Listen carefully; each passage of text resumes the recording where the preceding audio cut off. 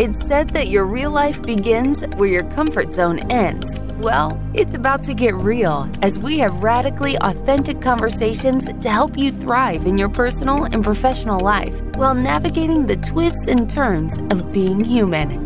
Buckle up, because This Might Get Uncomfortable starts right now with Jason Robel and Whitney Lauritsen. Jason, I'm going to surprise you with a subject matter today that you asked for, and I think that you thought that this was a joke, but I'm taking you seriously and calling your bluff. How long ago did I request this? Not too long ago. I also think it's funny that you called me Jace. I did? Yeah, you just called me Jace. I didn't even notice. Yeah, so... Are you sure I said Jace, or did it just kind of cut out a little bit? No, you said Jace, which is kind of adorable and quaint because the only person that consistently calls me Jace is my mom, Susan. And then all of a sudden, Brittany Littleton, our dear friend who runs Little Love Rescue, who we still got to get on the podcast. I talked to her briefly. She's like, oh, are you guys still can you have me on the podcast? So yes, Brittany, I think we would like to have you, of course. You just called her Brittany. Brittany, oh my God, we're just messing up names all day. She calls me Jace, and out of the blue, she called me Jace. I was like, my mom's the only person who calls me that. So now you just called me Jace. So anyway, it's cute. I didn't even notice it. I kind of wish I could rewind easily and go listen because I don't quite believe you, but I guess I wanted to say the proof will be in the pudding. I don't know why. Oh, hey. The proof. What does that even mean? Oh my God. You know what? Hold on. We have to pause. Origin of the proof. Okay, hold on. Does that mean you have to wait until pudding sets to know if the recipe is going to work out? I just found an article on NPR, which we will link to in the show notes at wellevatr.com. It's WELLEVATR.com. You can go to the podcast section, access the show notes for this episode. What does the proof in the pudding mean? Well, the proof in the pudding is a new twist on a very old proverb. The original version is the proof of the pudding is in the eating. And what that meant was you had to try out your food in order to know what it was good. And so apparently it's British in origin, and dating back centuries, a reference to pudding meant more than just a sweet dessert that we associate it with now. So apparently the original meaning is you had to try out your food in order to know whether it was good or not. All right. Well, nice little factoid that kind of leads us into today's subject matter, which is, take a guess. I don't know. Is it going to be about poop? No. It's not going to be about poop?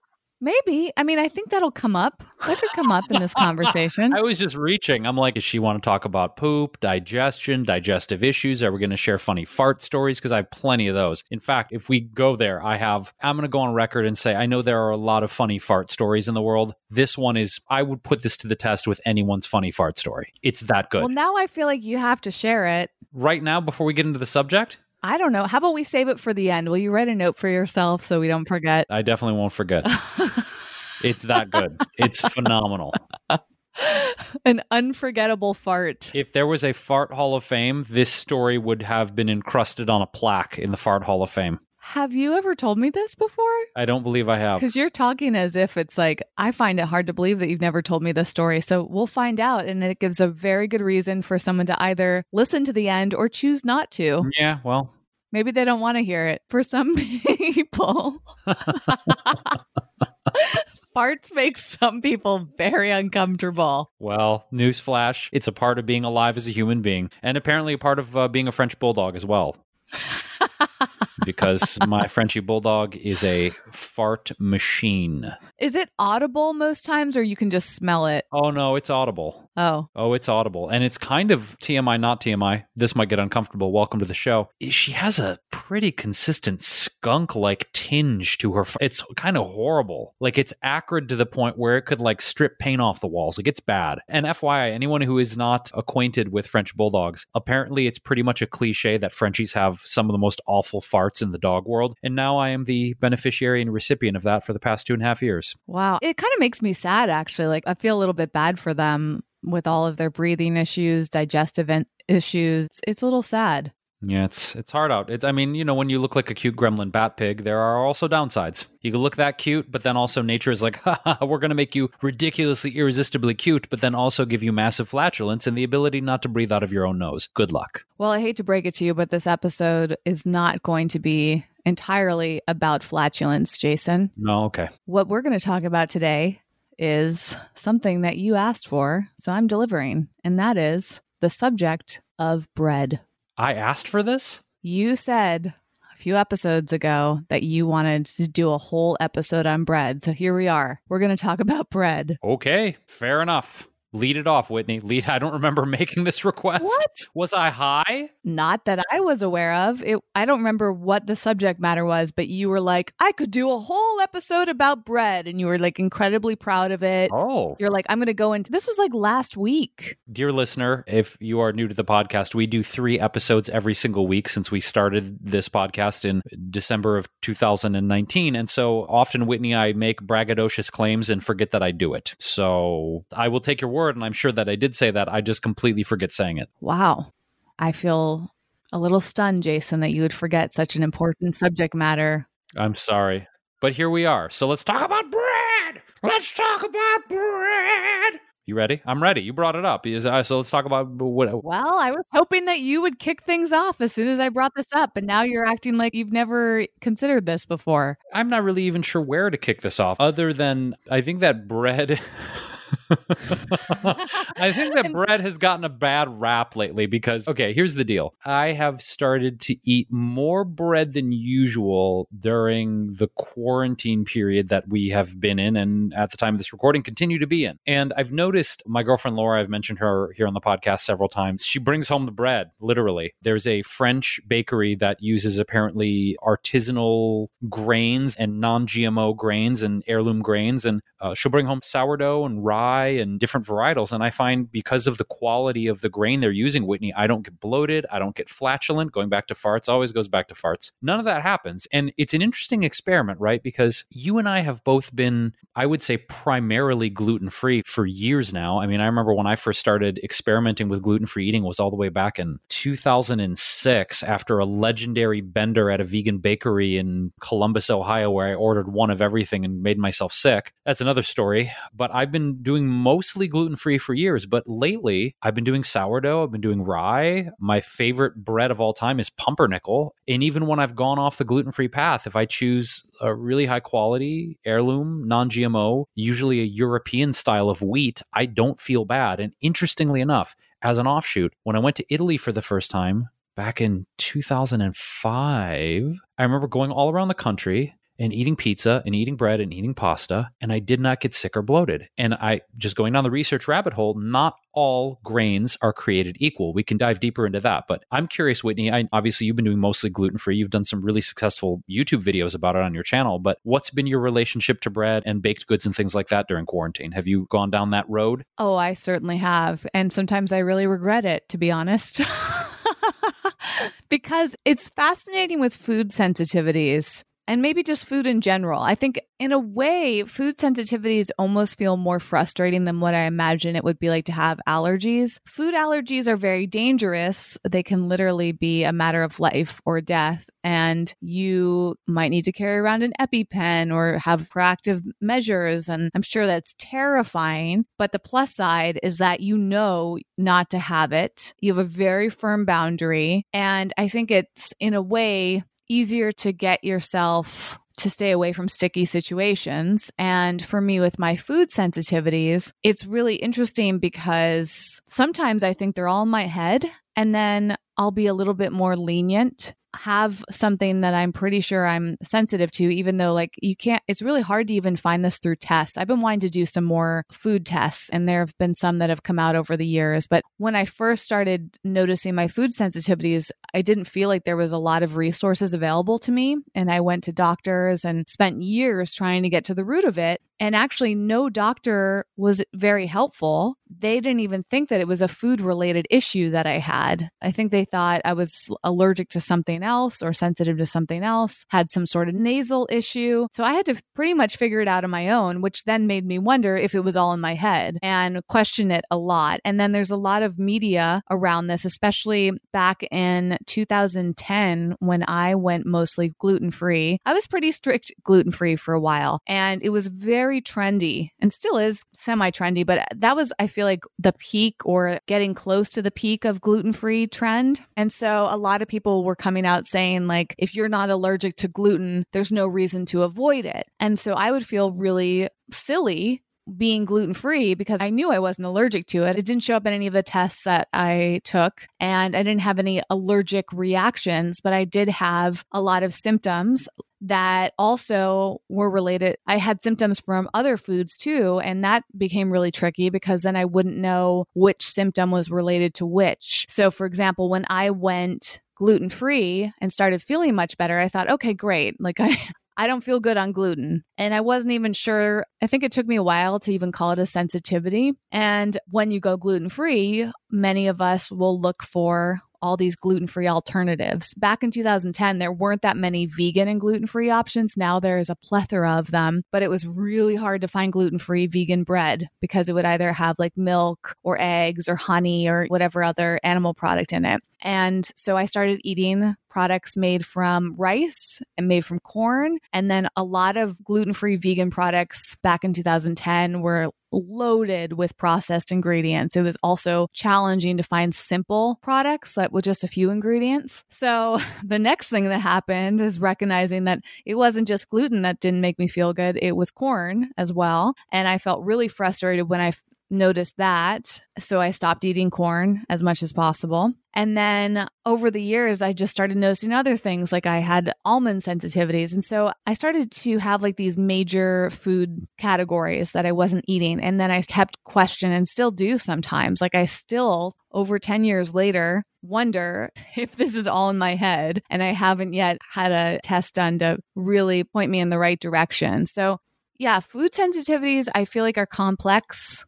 A lot of people don't believe in them, which makes it challenging. I think they simultaneously, though, are becoming more common and accepted. It's not like I'm concerned people are going to make fun of me or question me too much, but you do have to be a little delicate around this because some people do hop on these food trends because they're trendy, not because they actually need to. And I think that's kind of clouded the experience. So it becomes very cliche to be gluten-free, for example. And there's a lot of wait staff at restaurants, for example, who hate it when someone says that they're gluten-free, because it makes their job harder. They have to be very careful. And then there's like resentment that's built up. Are people just saying that because they think they're going to lose weight or something? So it's actually a very complex thing. And my whole relationship to bread in general, Jason, to bring it back to that original question of yours, is how I've been eating it. Off and on I do. And it's, to me, really a crapshoot. Like sometimes I can have gluten, like you mentioned, and it really depends on the source. Some gluten I feel decent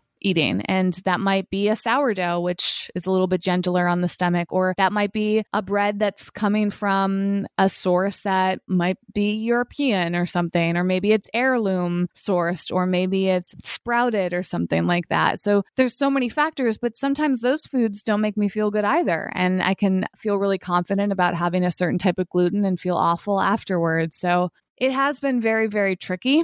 I guess every day I just kind of have to be willing to roll the dice if I'm going to consume any form of gluten. So I try not to.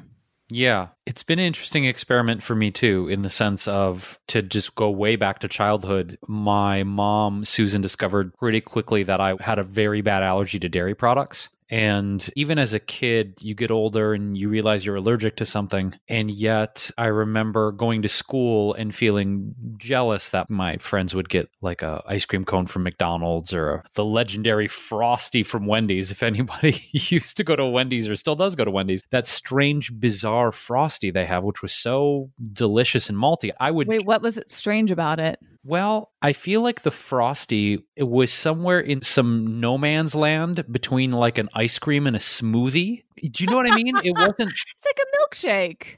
And not quite. It was a little too thick to be a milkshake. I feel like it was its own category. A Frosty is its own category. And also, spoiler alert, my first culinary job was the grill master at Wendy's. And I did get to finally look. This was, what was I, 17? I got to look at the ingredient list in the dry mix for the Frosty at Wendy's. It is not something you want to be consuming. I'll leave it at that. Oh my God, it's horrifying. I used to love Frosties, especially like dipping French fries in Frosties. That was very satisfying. We did, as a side note, find a less processed, high quality ingredient, plant-based and keto, and I think also paleo version of that, which is Cave Shake. Or no, they changed the name to Space Shake, right? Yeah, they changed the frickin' name. I think it was called Cave Shake to be like a play on paleo. Yes. But then maybe they change it to space shake because it's like something from outer space or something that an astronaut might consume. I'm not sure why they called it that. I don't know, but you hear the consternation in my voice for two reasons. I loved Cave Shake. I loved the name.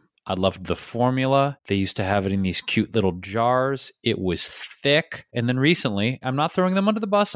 We got to be honest and we got to get uncomfortable. They rebranded as Space Shake. They repackaged it into almost like a plastic pouch, a squeeze pouch. And this was really cool though. I went to Costco at the very beginning of quarantine lockdown and they had a case of Space Shake. I'm like, I'll give them another roll. And it's just not as good. In my opinion, it's not as good. So anyway, we still have mad love for them. I love Space Shake. It's just the OG formula, my favorite of all time. Backtracking. Had a really, really aggressive dairy allergy, still do, which when people have asked me like, oh, don't you miss milk and blah, I'm like, I never missed it in the first place because it always made me feel violently ill. Gluten, I never had that kind of allergic reaction of doubled over in pain, vomiting, shivers, like bad allergic reaction. I did notice though, you're talking about sensitivity, Whitney, that once I got more in tune with my body, and in recent episodes, we've been talking a lot about intuition. In future episodes, we talk deeper into intuitive eating principles. And for me, I think, like I said, right around 2005, 2006, I just started to realize when I would go and mash a bunch of bagels, mash a bunch of pizza, throw down like 5 cupcakes at once, I would not feel so good. And so as I experimented with more gluten-free options, even the ones that were more processed, like you were talking about, I wouldn't feel that level of bloating and kind of digestive or intestinal distress. Again, it was never violent, but I think I did have a pretty acute sensitivity to it. But as I went down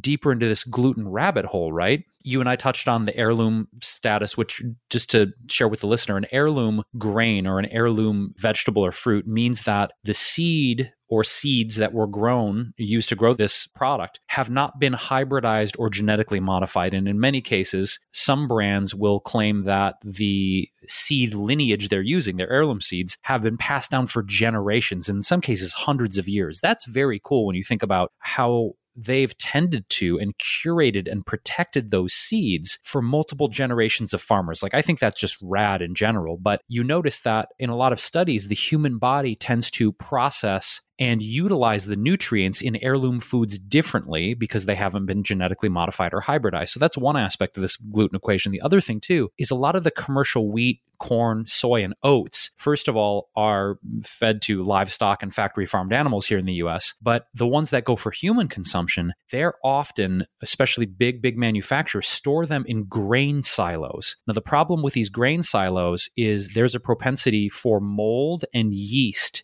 to grow in these silos. And oftentimes these grains are kept for weeks or even months in these silos. So it may not necessarily be just the genetic modification or the hybridization of the seeds. A lot of the gluten intolerances and a lot of the gluten allergies I have read in certain studies say that it's from actually the toxic mold and toxic yeast that is growing on these grains and these seeds as a result of mismanaged storage practices. I don't think that I was aware of that, but that makes sense because the same thing can be true of a lot of different foods like coffee and nuts. I mean, mold can be a big issue, and it certainly is helpful to examine where your food's coming from, no matter what it is, because I think if the source is high quality, if you know that it's being manufactured in a specific way, if it's grown locally, then it doesn't have to be stored or transported in some of these crazy ways. And I think this just goes back towards that wonderful phrase that you have, Jason, which is you pay with your purse or you pay with your person. Because with a lot of foods in general, it can seem really expensive, but you're usually paying to kind of like skip over some of these shortcuts, right? Like when something's cheap, shortcuts might be taken in order to make it cheaper to offer out to the public. And that way, like the storage might not be as great as somebody else who's taking more care and checking for mold and being very mindful or not storing things as long. And it is interesting. I feel like bread in general is such a comfort food. It's something that immediately gives me a feeling of warmth and satisfaction. And it was interesting when I was doing the keto diet, that was actually one of the most challenging parts because there aren't a lot of keto vegan breads. Again, I feel like this is going to change over time. For some reason, I have a tendency to try out certain ways of eating on the earlier end. Like when I went vegan in 2003, there weren't a lot of vegan options, and now there's countless. When I went gluten-free, there weren't a lot of gluten-free vegan options. Now there's a ton. When I went keto, there weren't a ton of vegan keto products. Now there's a lot more, but I still think we have a long way to go. And I just feel like I'm a little ahead of my time. And for me, some of the tougher times when I would like have certain cravings for foods is when I wanted something comforting like bread or pasta, and I would try to make it myself. And there's some decent vegan keto bread recipes out there. I can't remember if we put anything like that in my cookbook, with chef Nicole Dursway, who did all the recipes. I don't think we have anything bread-like in there, but there's another lovely book. I think it's just called Vegan Keto. I'll link to that in the show notes by, I feel like it's Liz McDowell. Is that her name? I'll make sure it's all in there off the top of my head. Don't remember the exact details, but that'll be in the show notes for you, dear listener, if you want to check any of this out at wellevatr.com, spelled WELLEVATR. And anyways, I would try making my own vegan keto breads, but they were like based on like psyllium husks and seeds. And it just kind of wasn't the same as like a glutinous bread. And so every once in a while I'd have a little. And then going back to your original question, Jason, about my relationship with bread during COVID and quarantine, I did find that I would have it a little bit more often. And I think it is because of that comfort factor. Like we're under so much stress. And sometimes we want comfort foods just simply because the effort it would take to get our needs met emotionally can feel so intense. And just being able to eat something that makes you feel good is so relieving, even if it's a quick relief. But the problem is, for me, I get those reactions. So my food reactions are still confusing to me after all these years. But generally, something that I eat will cause me to sneeze a lot, will get bloated and inflamed. Sometimes my skin gets itchy, my scalp gets itchy, and sometimes my energy is completely zapped. I'm exhausted, and I'm just blowing my nose and sneezing all day long, and it's almost debilitating. And that usually is what happens to me when I eat certain types of gluten. So even though it's comforting in the moment, it's definitely not comforting in the long run. And some people don't realize this, but food sensitivities can take upwards of 48 hours to show up in your system. So it might not be an immediate effect. You might eat something and think you're in the clear, and then 2 days later be suffering. I think it brings up an interesting choice that we face, and I say we collectively as human beings, that we can have a craving or a desire to have some sort of an emotional experience with the food we're eating, right? I think one of the reasons that foodies exist, and I mean, at the time of this, food culture is just insane. It's massive. I mean, not just because of the effect of Food Network and Cooking Channel, which I was so grateful to be a part of, but you look at Instagram, food bloggers, cookbook authors getting $100,000 advances. I mean, food culture is crazy. But we examine why. People have a deeply visceral emotional connection to food. For most humans, it's not simply this intellectualization of I'm eating food for fuel and that's where the buck stops. People are deeply passionate in many ways. That's why a lot of people may not choose to eat foods that would be, say, healthier or more healing for their bodies because I don't want to give up X, whatever that is. Or my family's been eating this way for generations and this is just how we do it. But I think what you're talking about is the moment-to-moment decision, Whitney, where maybe we are faced with a choice of really wanting to try something, but rolling the dice in the sense that it might make us feel like crap. Those situations where you're like, okay, it wasn't that emotionally charged of a moment, but as an example, you and I went to go try recently a new coffee house here in Los Angeles called Little Barn Coffee House. And you and I were, I think, one of the only 3 patrons there, and we were eating in a socially distanced patio, but both of the sandwiches had gluten. We tried these 2 breakfast sandwiches. I think I got a croissant witch and you got like a vegan sausage McMuffin-y type thing. And I remember thinking like, man, I really hope I don't feel like crap after I eat this. But that's always the thing you're going to roll the dice on if you eat something you're sensitive to, is the balance and the choice between, okay, I have a curiosity of trying a new food or a craving or an emotional need for comfort versus I may feel like crap afterward, right? And that's always, to me, such an interesting decision to make. Absolutely. And that actually is a good segue into our sponsor for this episode, which is BiOptimizers, because they have a product called Gluten Guardian. And I love their tagline for this. It's eat gluten and get away with it. That's a brilliant tagline. It really is. And I've been taking it since they sent it to us for a few weeks. Have you tried it yet, Jason? I actually have because, as I mentioned, my girlfriend Laura brings home every single Sunday night after her gig at the farmer's market. She will inevitably bring home 3 giant bags of bread, some that we'll keep for ourselves, most of which we actually go to a few spots here in Los Angeles and hand it out to homeless and houseless people, which is such a wonderful feeling to do that. But we keep some of the loaves, like I mentioned, sourdough, rye, pumpernickel, some of the cooler loaves. And since we did receive the amazing Gluten Guardian, I've been taking it before I have a sandwich. This morning I had some cherry jelly and almond butter on toast, and I popped 3 or 4 of them at a time. And honestly, I have not had, since I started taking this, any kind of rumblings, any kind of distension, any kind of bloating. So it's in the few weeks we've been taking it, I've been putting it to the test, and so far it's been really effective and very cool to see the results, meaning there have been no flare-ups at all in terms of sensitivity.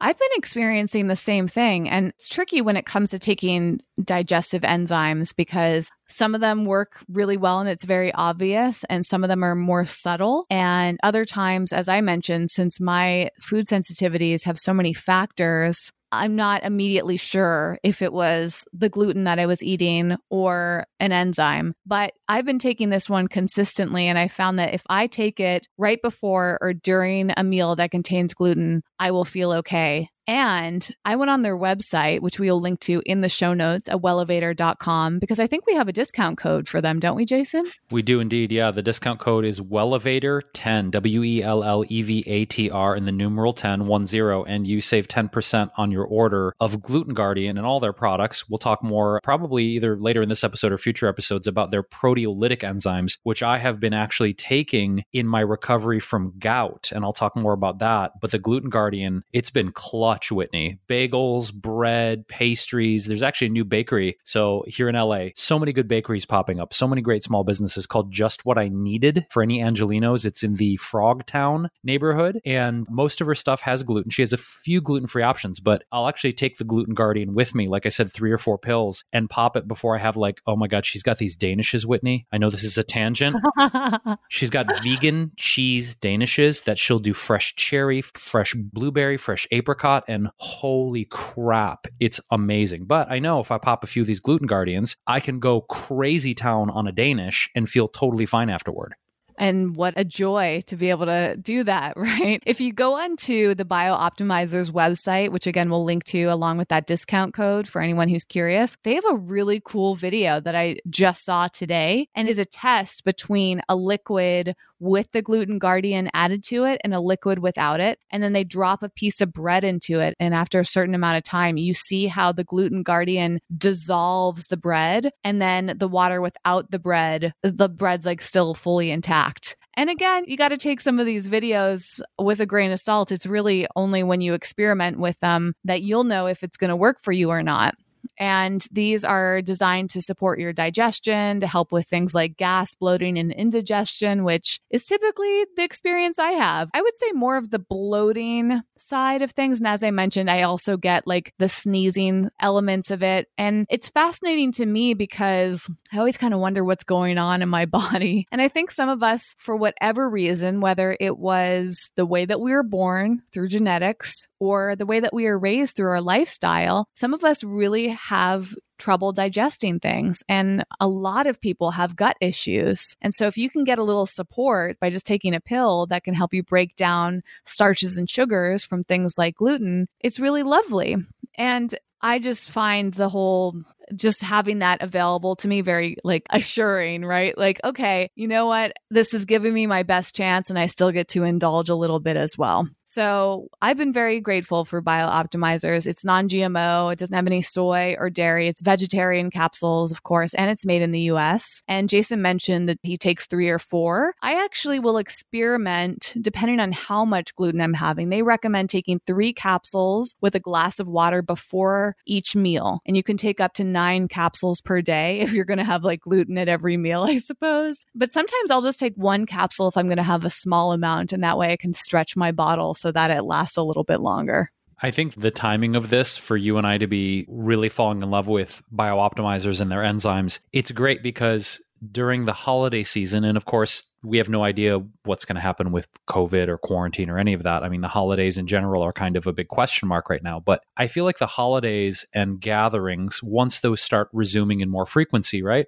Those are the kind of situations where I find myself, sort of being a little more liberal with my food choices, right? Is you go out to a Thanksgiving dinner, and for years, there's been a legendary gathering in Detroit at my mom's house for a vegan Thanksgiving. I think we started the first one in 1998, and we used to have dozens of people come through my mom's house for a vegan Thanksgiving dinner, because in Detroit, back in the day, especially, there weren't a lot of options to find vegan Thanksgiving food. So the holidays are one of those times where it can be like, ooh, somebody made a fresh stuffing and it smells so good. Or somebody's bringing a tofurkey, or somebody made some amazing fresh baked bread. And you're like, you know what? It's the spirit of connection and community, and having something like the Gluten Guardian right in my pocket and ready to go. I feel like I can walk into those kind of family gatherings or those holiday events and be like, yo, I definitely want to try the stuffing. Give me a slice of bread. Hook me up with that tofurkey. You give me some of that gravy. That's cool if you used a wheat flour in the roux, the gravy sauce. That's cool with me. And so it's almost like, I feel like products like this that work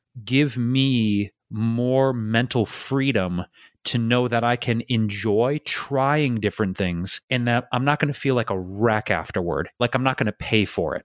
Oh, for sure. And I've actually been thinking a lot about this myself as I gear up for my big road trip that starts a week or so after. Well, I guess, you know what? I got to look at the schedule here. I think that I'm starting my road trip the day this episode comes out, or the day after. Okay. So if you might be listening to this while I'm on the road, in other words, dear listener, it depends on what day you choose, but I am prepping for it as of the time that we're recording. And I've been thinking about the same thing, Jason, because part of the fun of traveling is being able to try food from areas that you don't normally visit or have never been to before. But the challenge for me when I travel is I want to feel good. So it's tough. And that's why having something like Gluten Guardian is helpful. They actually sent me a little case, a carrying case for the enzymes. So I'm going to be using that to make it really easy to find them. Because sometimes trying to carry a whole bottle of these things around in your travel bags is tough. So I'll just throw something like that in a backpack. And that way it's always there when I need it. And I don't know, I'm kind of on the fence about how much gluten I'm going to eat.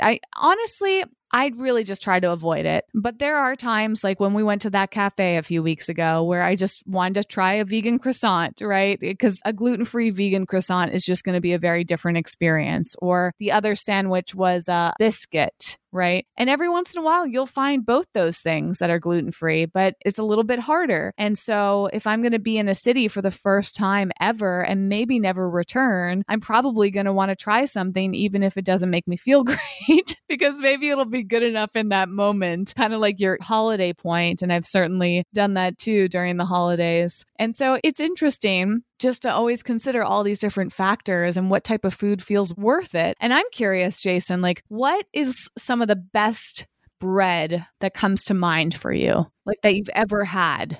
Do you have any good bread memories? Well, I can tell you the best pizza crust. First of all, the first thing that comes to mind is the best pizza crust I've ever had in my life. And that is bread. So we can start there. It counts. When I went on my first trip to Italy, I went down to the Amalfi Coast. And there was a cafe in, I believe it was Sorrento. And I walk into this cafe, and I mean, the Amalfi Coast is ridiculously beautiful. It's one of the most gorgeous places on Earth that I've yet seen. And there's a lot more of Earth I want to see, hopefully, when we start traveling more again. But this crust was a thin crust, and it was the perfect balance of light yet dense and hearty, like a great chew factor, but it would also just kind of snap perfectly when you would bite into the crust. There was no butter in it, but it was buttery because the olive oil they used at this cafe and all over Italy, but particularly southern Italy, was like, you have to be kidding me. And I remember it was one of those transcendent moments between that perfectly dense, fluffy, crisp, crunchy crust. The butteriness, the olive oil was spicy and light and grassy and earthy. Their sauce was insane. The vegetables were unbelievable unbelievably fresh and crisp. It was one of those rare moments, and I do mean rare, where I remember a meal and it was transcendent.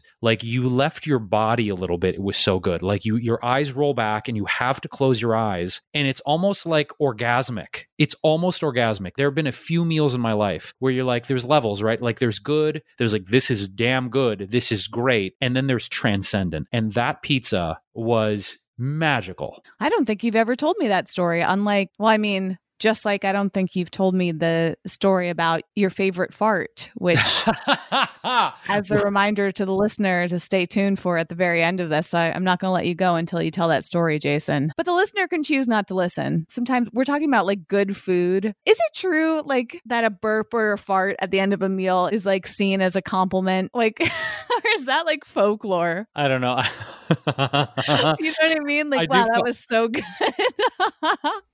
I'm going to literally express how much I enjoyed that meal. Yeah, I think to add to the effect is when you do that and then you slap your belly like, my compliments to the chef. I don't know. As a chef, I don't really receive that as a compliment. As a chef, I do receive a clean plate as a compliment, though. You asked about other bakeries, other breads. I am a huge fan in terms of gluten-free bakeries. Here in Los Angeles, there's a phenomenal one, which is in Culver City near the West Side. You and I have been going there for years. I've been going there for their everything bagels and their gluten-free pumpernickel bread. And it is so wonderful. And I am pontificating and my brain is escaping me. Whitney, Follow Your Heart bought the company. Why am I spacing on the name? I'm spacing on it too, Jason. What the heck is that place Google, called? Help us.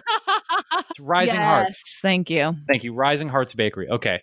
Amazing gluten-free cookies, muffins, but really, really, really, really, really, really, their bagels and their bread are off the charts good. Also here in LA, huge fans of Erin McKenna's. They are old school. When I lived in New York City back in 2006, I used to go down to the Lower East Side and ravage Erin McKenna's. She's got 2 locations here in LA. One is in Larchmont and one is right near our friend Ellie's shop on Montana and Santa Monica, but really good scones. Her sweet stuff is really tops at Erin McKenna's. And I also have to give a shout out to a Ridiculous Baking Company, who's at the farmers markets here in LA, RBC. Oh my God, their stuff is so good. And to round it out, I got to give a shout to my Detroit peeps, Avalon Bakery in the city of Detroit. Big shout out. Used to love going to Avalon. When I am home, I try and make it there, get a loaf. My mom goes there from time to time. So you asked me what my favorite breads are. That's the quick rundown. Well, there's also a company that I feel like it's called like Super Seed or something. They're based in LA. They're also at the farmer's market where your girlfriend works, Jason. Our friend Ellie Keats turned us on to them. I think that maybe it's all sourdough based. I'm trying to look it up right now. You know what I'm talking about. I know that you've tried it. I have tried it and it's exquisitely good. What is that called? I think it is Super Seed. Or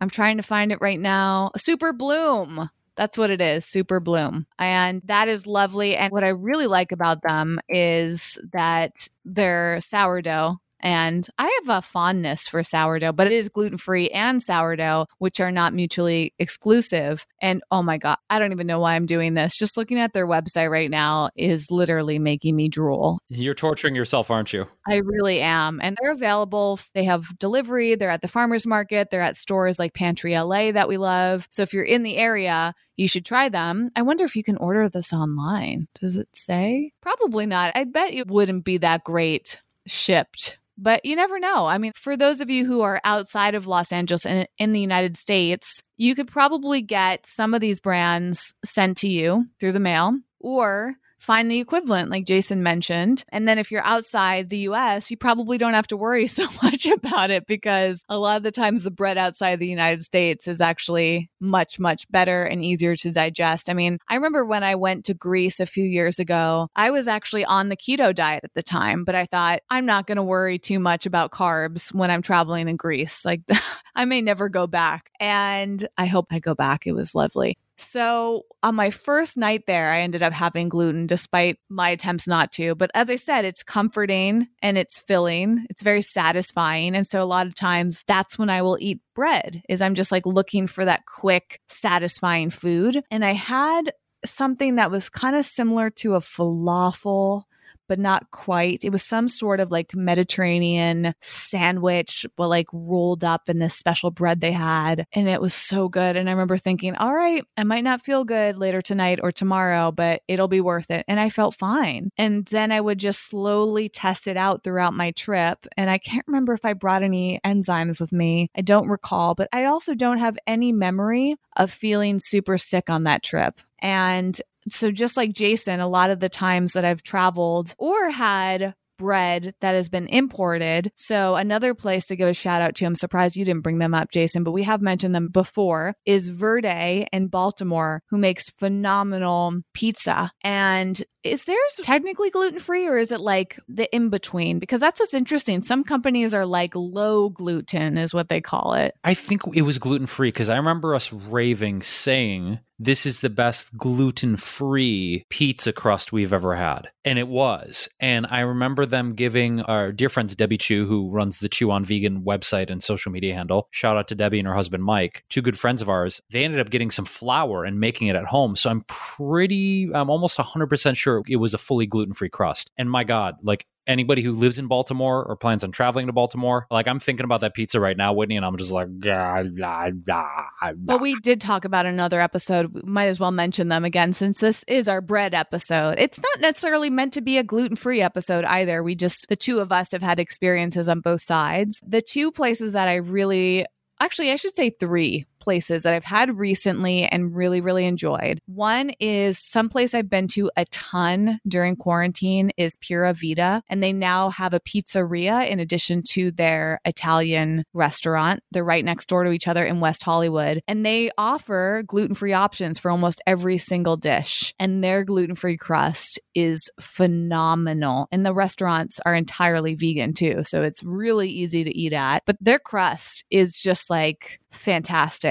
And then there's a wonderful pizza place called Pizzana, which imports in their flour. So it actually reminded me of Verde. So again, if you're on the West Coast or in Los Angeles, Pizzana is quite nice. I don't know if they have locations elsewhere in the US, but they have a few in LA. And then the third we shouted out recently, which is La Mora Pizza, which was delivered to us. And they use a sourdough crust. And I don't think that was gluten-free, was it, Jason? It was just a vegan sourdough, right? Yeah, but it was legit for a frozen pizza. It was the best crust I ever had on a frozen pizza, gluten-free or not. Like, it was so fluffy but crisp. Like, it was that snappy, yummy mouthfeel. Like, La Mora's crust was legit. It also brings up to me like the sort of subgenres of pizza, since we're kind of riffing on pizza and bread, we're just jumping around a lot, that there's a lot of pride in different cities around regional cuisine. You know how there's food identities, and certain cities have they're very passionate about their local cuisine. And certainly with pizza, having grown up in Detroit and lived in Chicago and New York, and now in LA, trying different pizzas in different cities, how they do it differently. So it's been very cool to me to see the rise of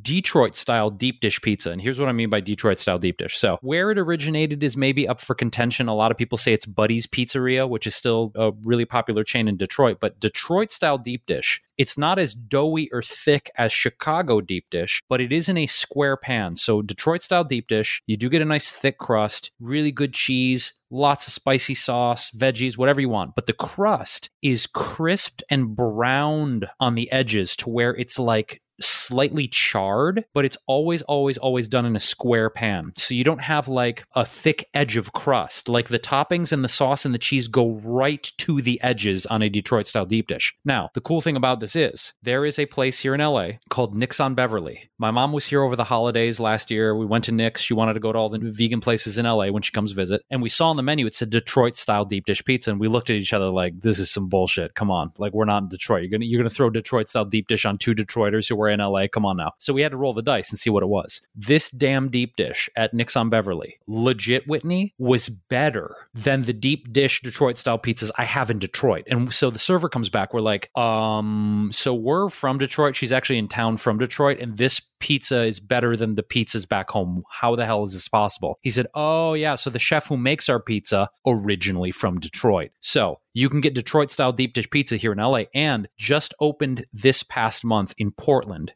which is, I may or may not move there. We'll see. a fully Detroit-style deep dish pizzeria in Portland, Oregon that's also 100% vegan. Like, what world are we living in? Like, I can go to LA, I can go to Portland and get my Detroit-style deep dish pizza. So anyway, shout out to Detroit, shout out to their amazing pizza and the veganization of that pizza.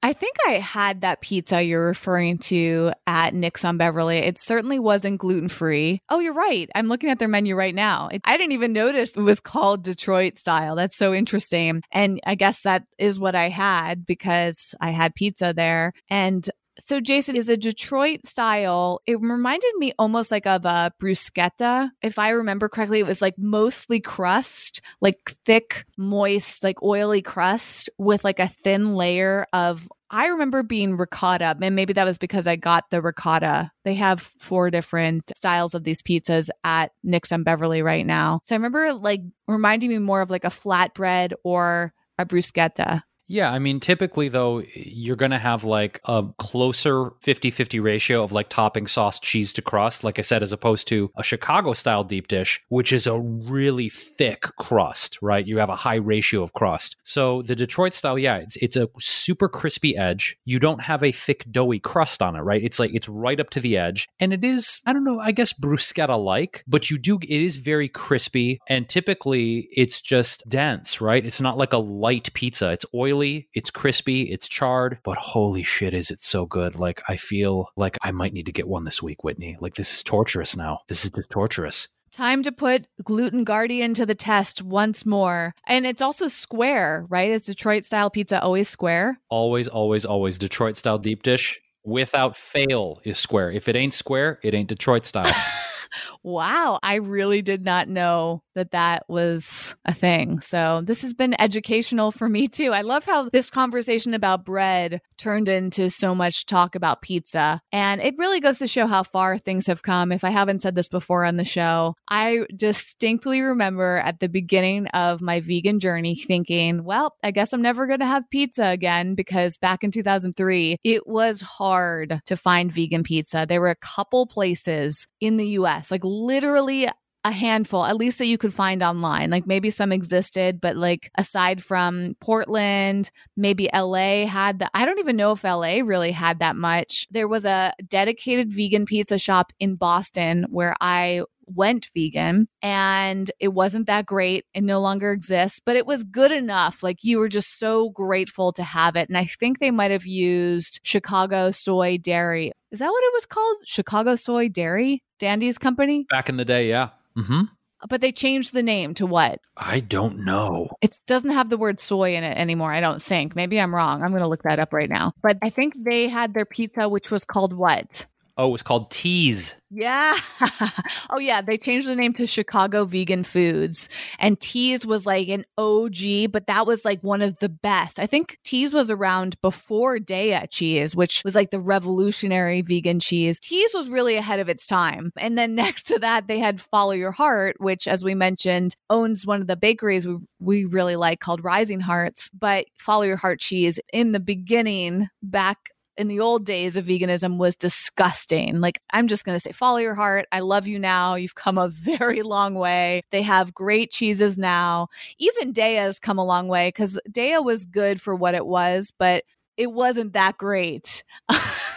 And both companies have really evolved over time. And now there's so much competition, I think they kind of have to. But I remember the first time I tried to make a vegan pizza, and it was either in 2003 or 2004. And I was so disappointed. I was just like, all right, this is my life now. I guess I should just get used to never having pizza again, because it's never going to taste as good. And wow, was I wrong? Because now, as we've listed off all these amazing pizza shops, you can get incredible pizza that is just as good, if not in some cases better, than a dairy-based pizza. And even the gluten-free crust are getting really good, that sometimes those taste just as good, if not better. Like Pura Vida's gluten-free crust is phenomenal. I'm going to put you on the hot spot, Whitney. What are your 3 favorite cheese brands right now? This episode is about bread, not cheese.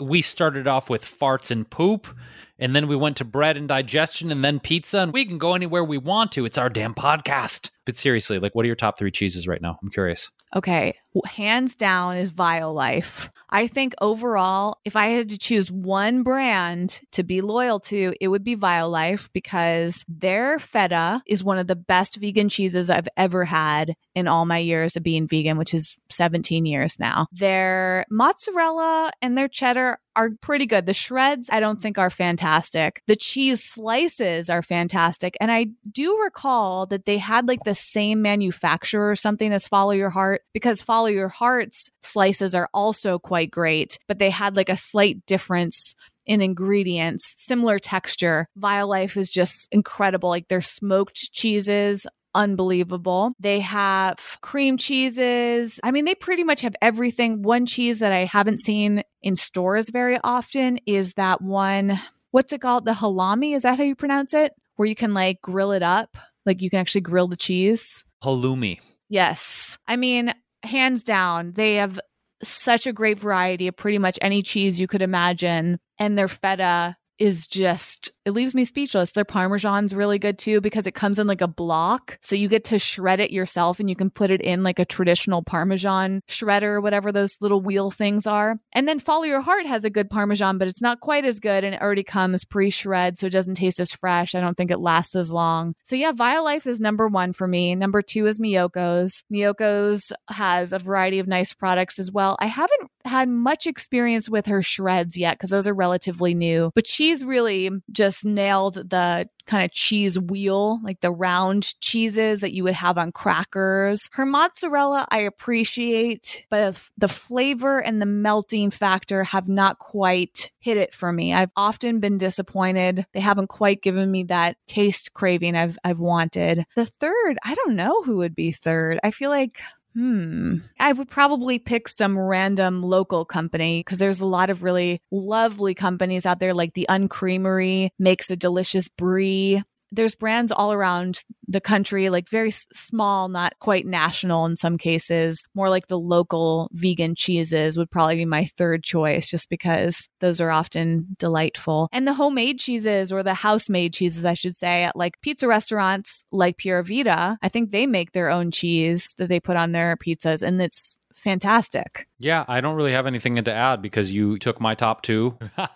Rather, we share the same top two, and your assessment of what's good and maybe needs improvement in their product line, spot on. And I also do think that I get really excited as you are about to embark on this road trip of trying local artisan manufacturers. That's one of my favorite things to do in travels, is to find these local producers, as you said, and the variations and the different tastes and the different spices and the processes they use. I always find that so exciting. And in fact, I'm a little bit jealous, because you're going to be going back to one of our favorite small natural markets, Deborah's, and you always find cool new shit there, Whitney. And actually, Deborah's has, I'm glad you brought that up, because I would have forgotten about this. Deborah's has one of my favorite breads of all time, and I'm laughing because this bread feels so old school. I'm going to look them up right now. It's called Delands, and it's one of those brands that really needs a branding makeover, because it looks like they have not changed their branding since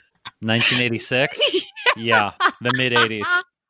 It really does. It is like 80s, maybe even 70s. Like their website looks like it was built in the early 2000s. Like bless their hearts. They have made some progress though over the years since I discovered them. It's called Deland. Actually, I always say Delands, plural, but it's just Deland. And we'll put them in the show notes along with every brand we've mentioned. And Deland, I think, is phenomenal, because I think all, if not most of their products are made from millet. They have a certified gluten-free. Some of them are organic, vegan. Like they have all these labels. I'm on their website, and they have like every major certification you could want, non-GMO. Some of their products, I think, made from whole grains. They're made in the US. They don't use corn syrup. They're corn-free. Like they're so mindful. And that's why I can excuse them for their old school branding. But what I love about them is their ingredients are super simple. So they have a few different lines. Their like main line, they just call it the all natural brand, or the all natural line, I should say. And it's incredibly simple. It's organic millet flour, organic brown rice flour, garlic, or I guess this was the flavored one. Hold on, let me go find the non-flavored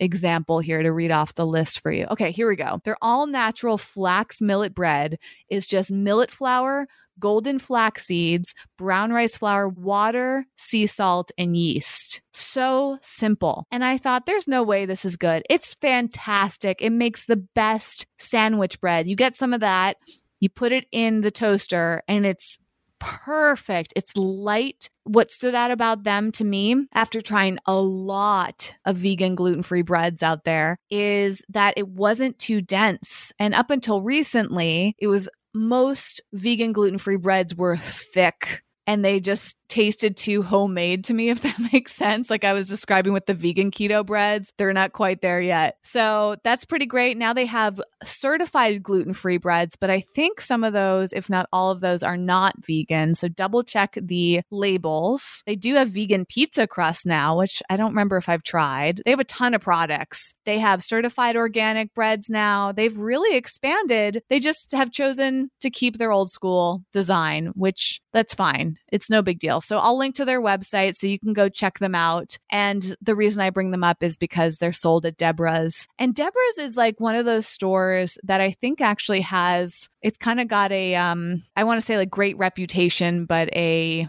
kind of like a legacy. Deborah is an actual person. And she's just like kind of cool. She's like pretty much your stereotypical like hippie woman. And I don't mean any like, I don't know why I would even need to say this, but not like an offense.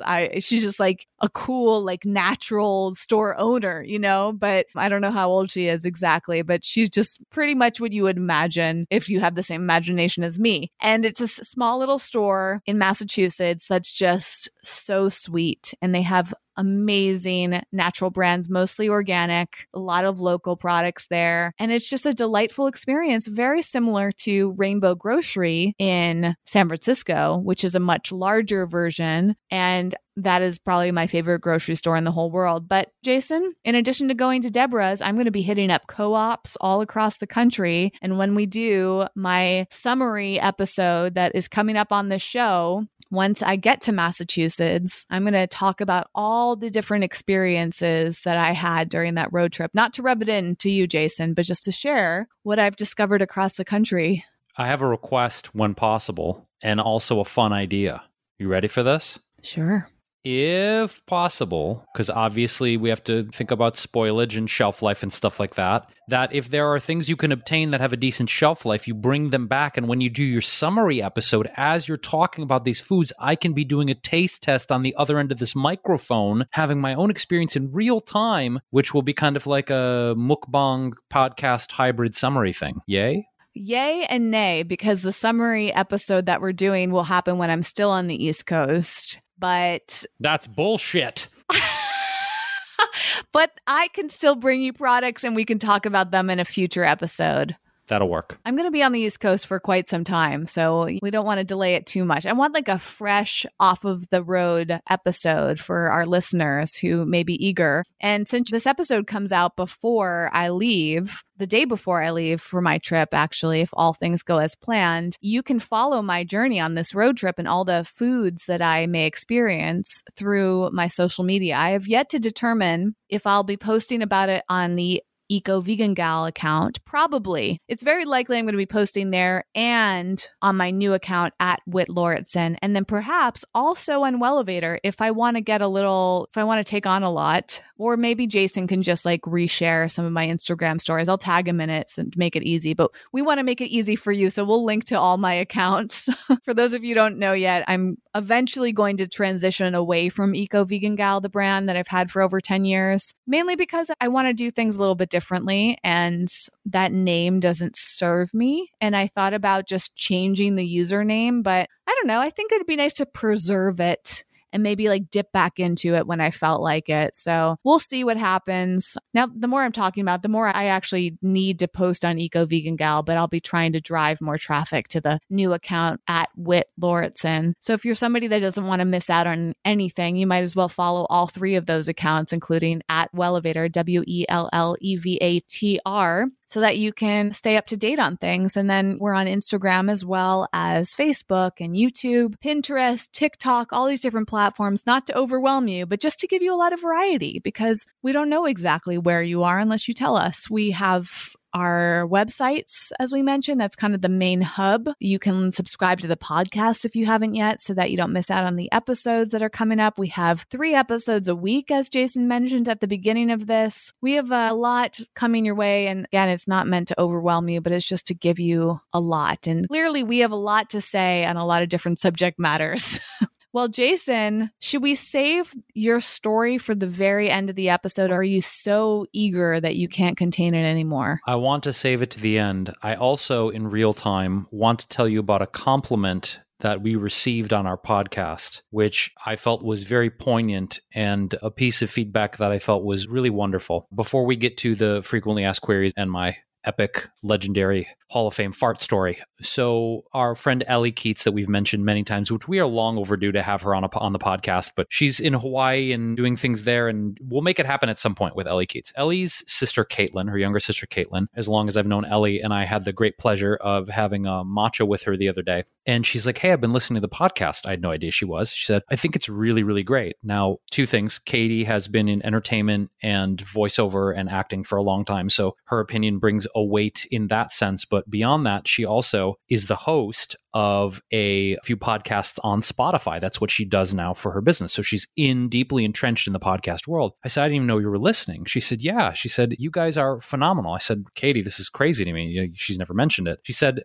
yeah, the subject matter is interesting and diverse. She said, but the thing I think that is really great about it is the relationship you and Whitney have. She said, you dig into kind of like the psychology of why people listen to podcasts. Yeah, some people are interested in the subject matter. She said, but the real fervent fanaticism and what people really get hooked on and come back for is, especially with multiple host podcasts, is the relationship dynamic. I said, I had no idea. She said, that's my favorite part, is the banter and the relationship you and Whitney have built over many years. That authenticity, that heart, that connection comes through. She's like, yeah, I like the subjects. I think they're great and interesting. She said, but it's the relationship and your dynamic that really has me coming back and listening to multiple episodes. And I thought that was just one of the most lovely pieces of feedback. And thank you, Katie, if you're out there listening. We love you. We appreciate your listenership and you sharing it with your friends. And thanks for that feedback. That is lovely feedback. And yeah, it's interesting with the podcast because the feedback we get often takes longer to receive than it does on other mediums. And it is fascinating. It's kind of not to be doing things in real time, unlike Instagram where you can post and you immediately get feedback, or TikTok, or most other platforms are very quick. And so I feel like you can adapt very fast and you can give people what they want and stop doing what they don't like, or do whatever the hell you want. Ultimately, with this show, it's been so fascinating, especially as we've done over 100 episodes now. It's a lot of just trying things out and slowly getting feedback on it. And that's really lovely to hear. And that's a reminder for us to ask you, the listener, if you haven't given us feedback. We really enjoy hearing it, whether you do that publicly or privately. So publicly could be on social media. It could be comments on our website, the show notes, as we mentioned, at wellevatr.com, WELLEVATR.com. You can send in questions and requests and comments, feedback, whatever you would like. And you can also do that through iTunes and one other platform. Is it Stitcher, perhaps? I always forget which there's only 2 platforms that I know of where you can leave reviews. You might be able to do it on IMDb, which we are on. So whichever you fancy. Most people like to leave review on Apple iTunes, and that's kind of like where people think it counts. So if you are listening on an Apple device, you can easily leave a little review there. And we love the authentic ones. Like, we love the specific feedback. You can rate with stars and you can type something if you'd like as well. And whatever you think is beneficial for other people, that's really who it's for. Your reviews and feedback does help us, and it's flattering sometimes, but reviews ultimately are to help other people. So if you want somebody else to hear this show, you can be part of that by leaving a detailed perspective on why you listen to the show and what you like about it. And we love reading that. So thank you to anybody who has done that. And if you haven't gotten around to it yet and you want to, whenever you're ready, we'll look forward to hearing from you in whatever capacity, publicly or privately. So we usually do brand shout outs, but we have our sponsor sponsor today. And I think we've done enough shouting out of all these other brands, but just as a reminder of our amazing sponsor, BioOptimizers, who makes these incredible enzymes. We're going to be talking about them throughout a few upcoming episodes. We'll talk more about Jason's gout and the other enzymes they make. They make probiotics. They make all sorts of wonderful vitamins and minerals and just a whole line of supplements to help you feel your best, which is what we're all about. Optimizing your life is something we're passionate about. Although we do recommend doing that in balance and not living your entire life optimizing, because you need time to rest too. And I think actually what's cool about things like Gluten Guardian is it makes sure that your body feels balanced and it doesn't feel like it's overworking itself. It allows you to relax a little bit more and enjoy foods that might be hard for you to digest. So you can check that out through wellevator.com, or you can go directly to their website, biooptimizers.com, and be sure to use our discount code, which is wellevator10 for 10% off. And we would love to hear any feedback you have about their products and if it works as well for you. Be sure to check if you are vegan like we are, because not every single one of their products is vegan. They use some animal products in some of their products. But if it says that it's vegetarian capsules, they'll be listed as non-dairy as well. And you can always email them and double check some things. Some things are listed as vegan. You can email us as well and we can get in touch with them for you because we want to support you in making that really easy.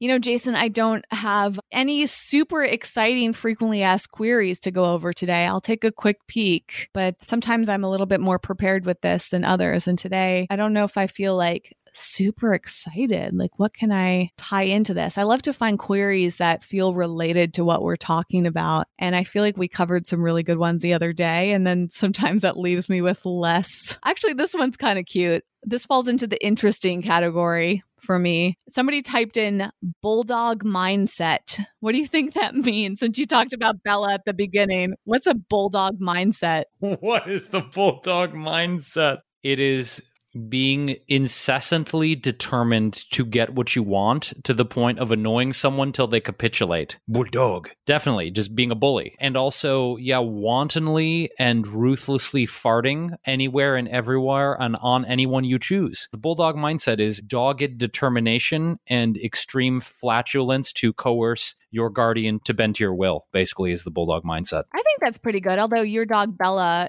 I feel like she's not like a bulldog in the traditional sense. She's very soft and gentle a lot of times. I mean, she gets riled up, but she knows when she needs to calm down, right? Like she'll go lay in her bed and be pretty chill. Yeah, but there are moments where I'm like, yeah, it's a bulldog. She's not going to let you forget she's a bulldog. So sometimes when she wants to play, she'll bring her bone over. No, I don't want to play right now. Bring the bone back over. Bring the bone, bring the bone, bring the bone. So yeah, she can be very insistent, I believe is the word that I want to use. But you know what? She's a great teacher because it means that she's determined to get what she wants. And I admire that about her. She's a great teacher. I love it when animals teach us things like that. All right, one actually that I found, which is kind of funny, simply because it's like a bit of an inside joke for us, Jason, is somebody was searching for flabbergasting meaning, which is interesting because flabbergasting, I always think of like flabbergasted, but gastine, is there a difference between being flabbergasted and flabbergasting? Well, I'm looking it up to see if flabbergasting is a thing, and I don't know that flabbergasting is a thing. Flabbergast, the definition is to surprise someone greatly or astonish them. And a use of that would be like, I went to Nick's on Beverly for the first time and I was flabbergasted. They had Detroit-style deep dish. You're welcome. That's exactly the voice that I was thinking of. I want to give that character a name. Like if he had a name, what would it be, Jason, that voice that you do? I feel like it's a middle-aged white suburban man who happens to be like a high school teacher. I don't even know what his name would be. I don't know. Because all that's coming to mind is like Herb or Norman, but that's like, no one's named that anymore. That's like our grandparents' era. I don't know. I feel like it would just be like a very like white suburban male Midwestern name. Like what's the first thing that comes to your mind? Neil? I don't know. Hi guys, I'm Neil. And I get surprised and flabbergasted by things all the time. Neil. His name's Neil. I was going to say Bert. Bert. Oh, hey guys, I'm Bert. That works too. Oh man, it's kind of like there's a character in Saturday Night Live that he's like the dad, like the happy-go-lucky Midwestern dad with glasses. I don't know what his name is on that show. If anyone knows who I'm talking about, you can shout us out on social media or something. But he's like the dad that comes down to the basement when the kids are having a little pizza party, and he's like, "Hey guys, just checking in. Do you need anything?"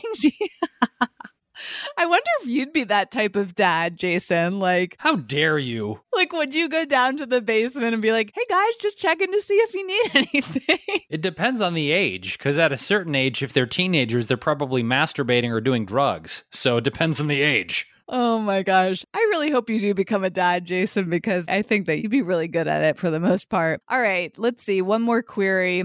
I have a bunch of serious queries, but I feel like we're not like in a serious mood. So I don't know if I want to. I'm going to skip these. I'll save these for another episode because then it could get really dark and we need to talk about farts now. So I think we should just go ahead and pull the trigger and you should let it rip.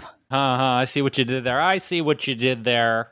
Okay, so legendary fart story, Hall of Fame fart story. It is junior high school. I am in the 7th grade. So I am probably, 12 or 13 at this point? And it's homeroom class. It's Tuesday morning, homeroom. And the homeroom teacher is a gruff, angry, gristled, hobbit-like man named Mr. Shaparian. And that's how he talked. "Hello, class. I am Mr. Shaparian, and welcome to homeroom." He was just angry.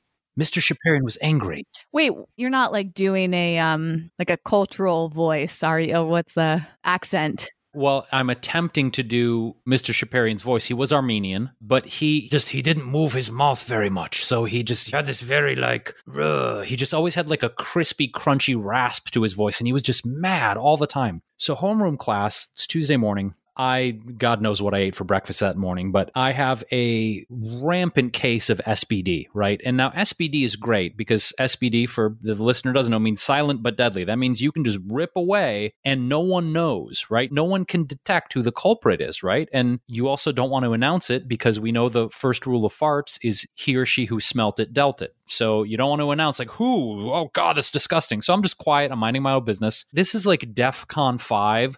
Like, drop me in the middle of a war zone and I will clear the battlefield. Like, these are some of the worst farts I have ever conjured from my sphincter, right? They're bad. Wait. What did you eat that led to this? Again, I mentioned that I have been allergic to dairy my whole life. It doesn't mean that I cheated. So every once in a while, I'd get like a Dannon fruit on the bottom yogurt and then just put up with the flatulence and the stomach pain. Wait a second. You're telling me that when you would indulge in dairy, you would go for a Dannon fruit on the bottom yogurt. Like that was what you decided to risk it all for? For breakfast, Whitney. It's 8 a.m. in homeroom. So yes, for breakfast, I would do a fruit on the bottom yogurt. I was a mango and blueberry kind of guy. Oh, man. You know, I will say that there are more vegan yogurts now that have gotten really tasty because we also went through that phase where vegan yogurt was horrific. Now there's more vegan yogurt that I can keep up with. And now I'm seeing some that have fruit mixed in. Like sometimes it's on the side where you get to pour it in. And I think there are some vegan yogurts with fruit on the bottom. So we've come a long way since those days. Thank God. The far cry from 1991. 1991, fruit on the bottom yogurt. My stomach's not having it. Gastrointestinal system, red alert, DEFCON 5, drop him in the battlefield status. So I'm just launching an all-out assault on homeroom, and people are getting disgusted. Like, people are making gagging noises. Now, if I start cracking up, that's going to be a dead giveaway. So I am biting my tongue, and I'm pinching my inner thigh so that I don't laugh, because then they will immediately give me away. And I want to be incognito fart ripper, because it's bringing me so much joy to see how disgusted people are. Now, so I'm poker face, right? I'm biting my lip, I'm pinching my thigh. Homeroom bell rings. Mr. Shaparian just like shuffles in, right? In his grumpy ass self. And he walks in the room, he shuts the door to his homeroom, and he pauses, and everyone gets quiet because he's so angry. And you see him kind of look blankly and kind of rotate his head like an oscillating fan with this quizzical, puzzled look on his face. And he starts sniffing the air, just like a dog. Like you see a dog looking around and sniffing the air, trying to figure out where it comes from. And he goes out loudly to the entire class. He goes, "Who is the animal? It smells like a barnyard in here. I lose my shit. I fall out of my seat laughing, and everyone's, it was Jason did it. Jason did. Like, it broke me. When he said, who is the animal? It smells like a barnyard in here. I lost my shit. I broke my cover. Poker Face was done, and I was outed. And I was kind of ostracized for a few weeks after that fart session. Oh, I'm still proud of that moment years later, almost 30 years later. I will say you have told me the story before, Jason, not to burst your bubble, but I do recall it now that you've shared it again. And it does actually remind me of a very similar story on the airplane that you had with our friend Ellie that we mentioned earlier. Oh, my God. God bless Ellie Keats. Ellie, if you're listening, I'm sorry, but I'm outing you. You are a legendary ripper. And you have created scenes on airplanes as a result of your flatulence, many of which have brought me great joy to see how uncomfortable you've made people on airplanes with your farts. Man, I'm trying to think if I've ever been on the receiving end of in those situations where you can't leave, like you just have to sit there in it of somebody else's fart. I don't have any immediate memories of that. Do you, Jason? Like a stranger and you're like, oh my God, I can barely breathe, but I'm stuck. No. You're laughing about this almost as if like it brings you joy to be the person that put somebody in that compromising position. But it's also like, wow, okay.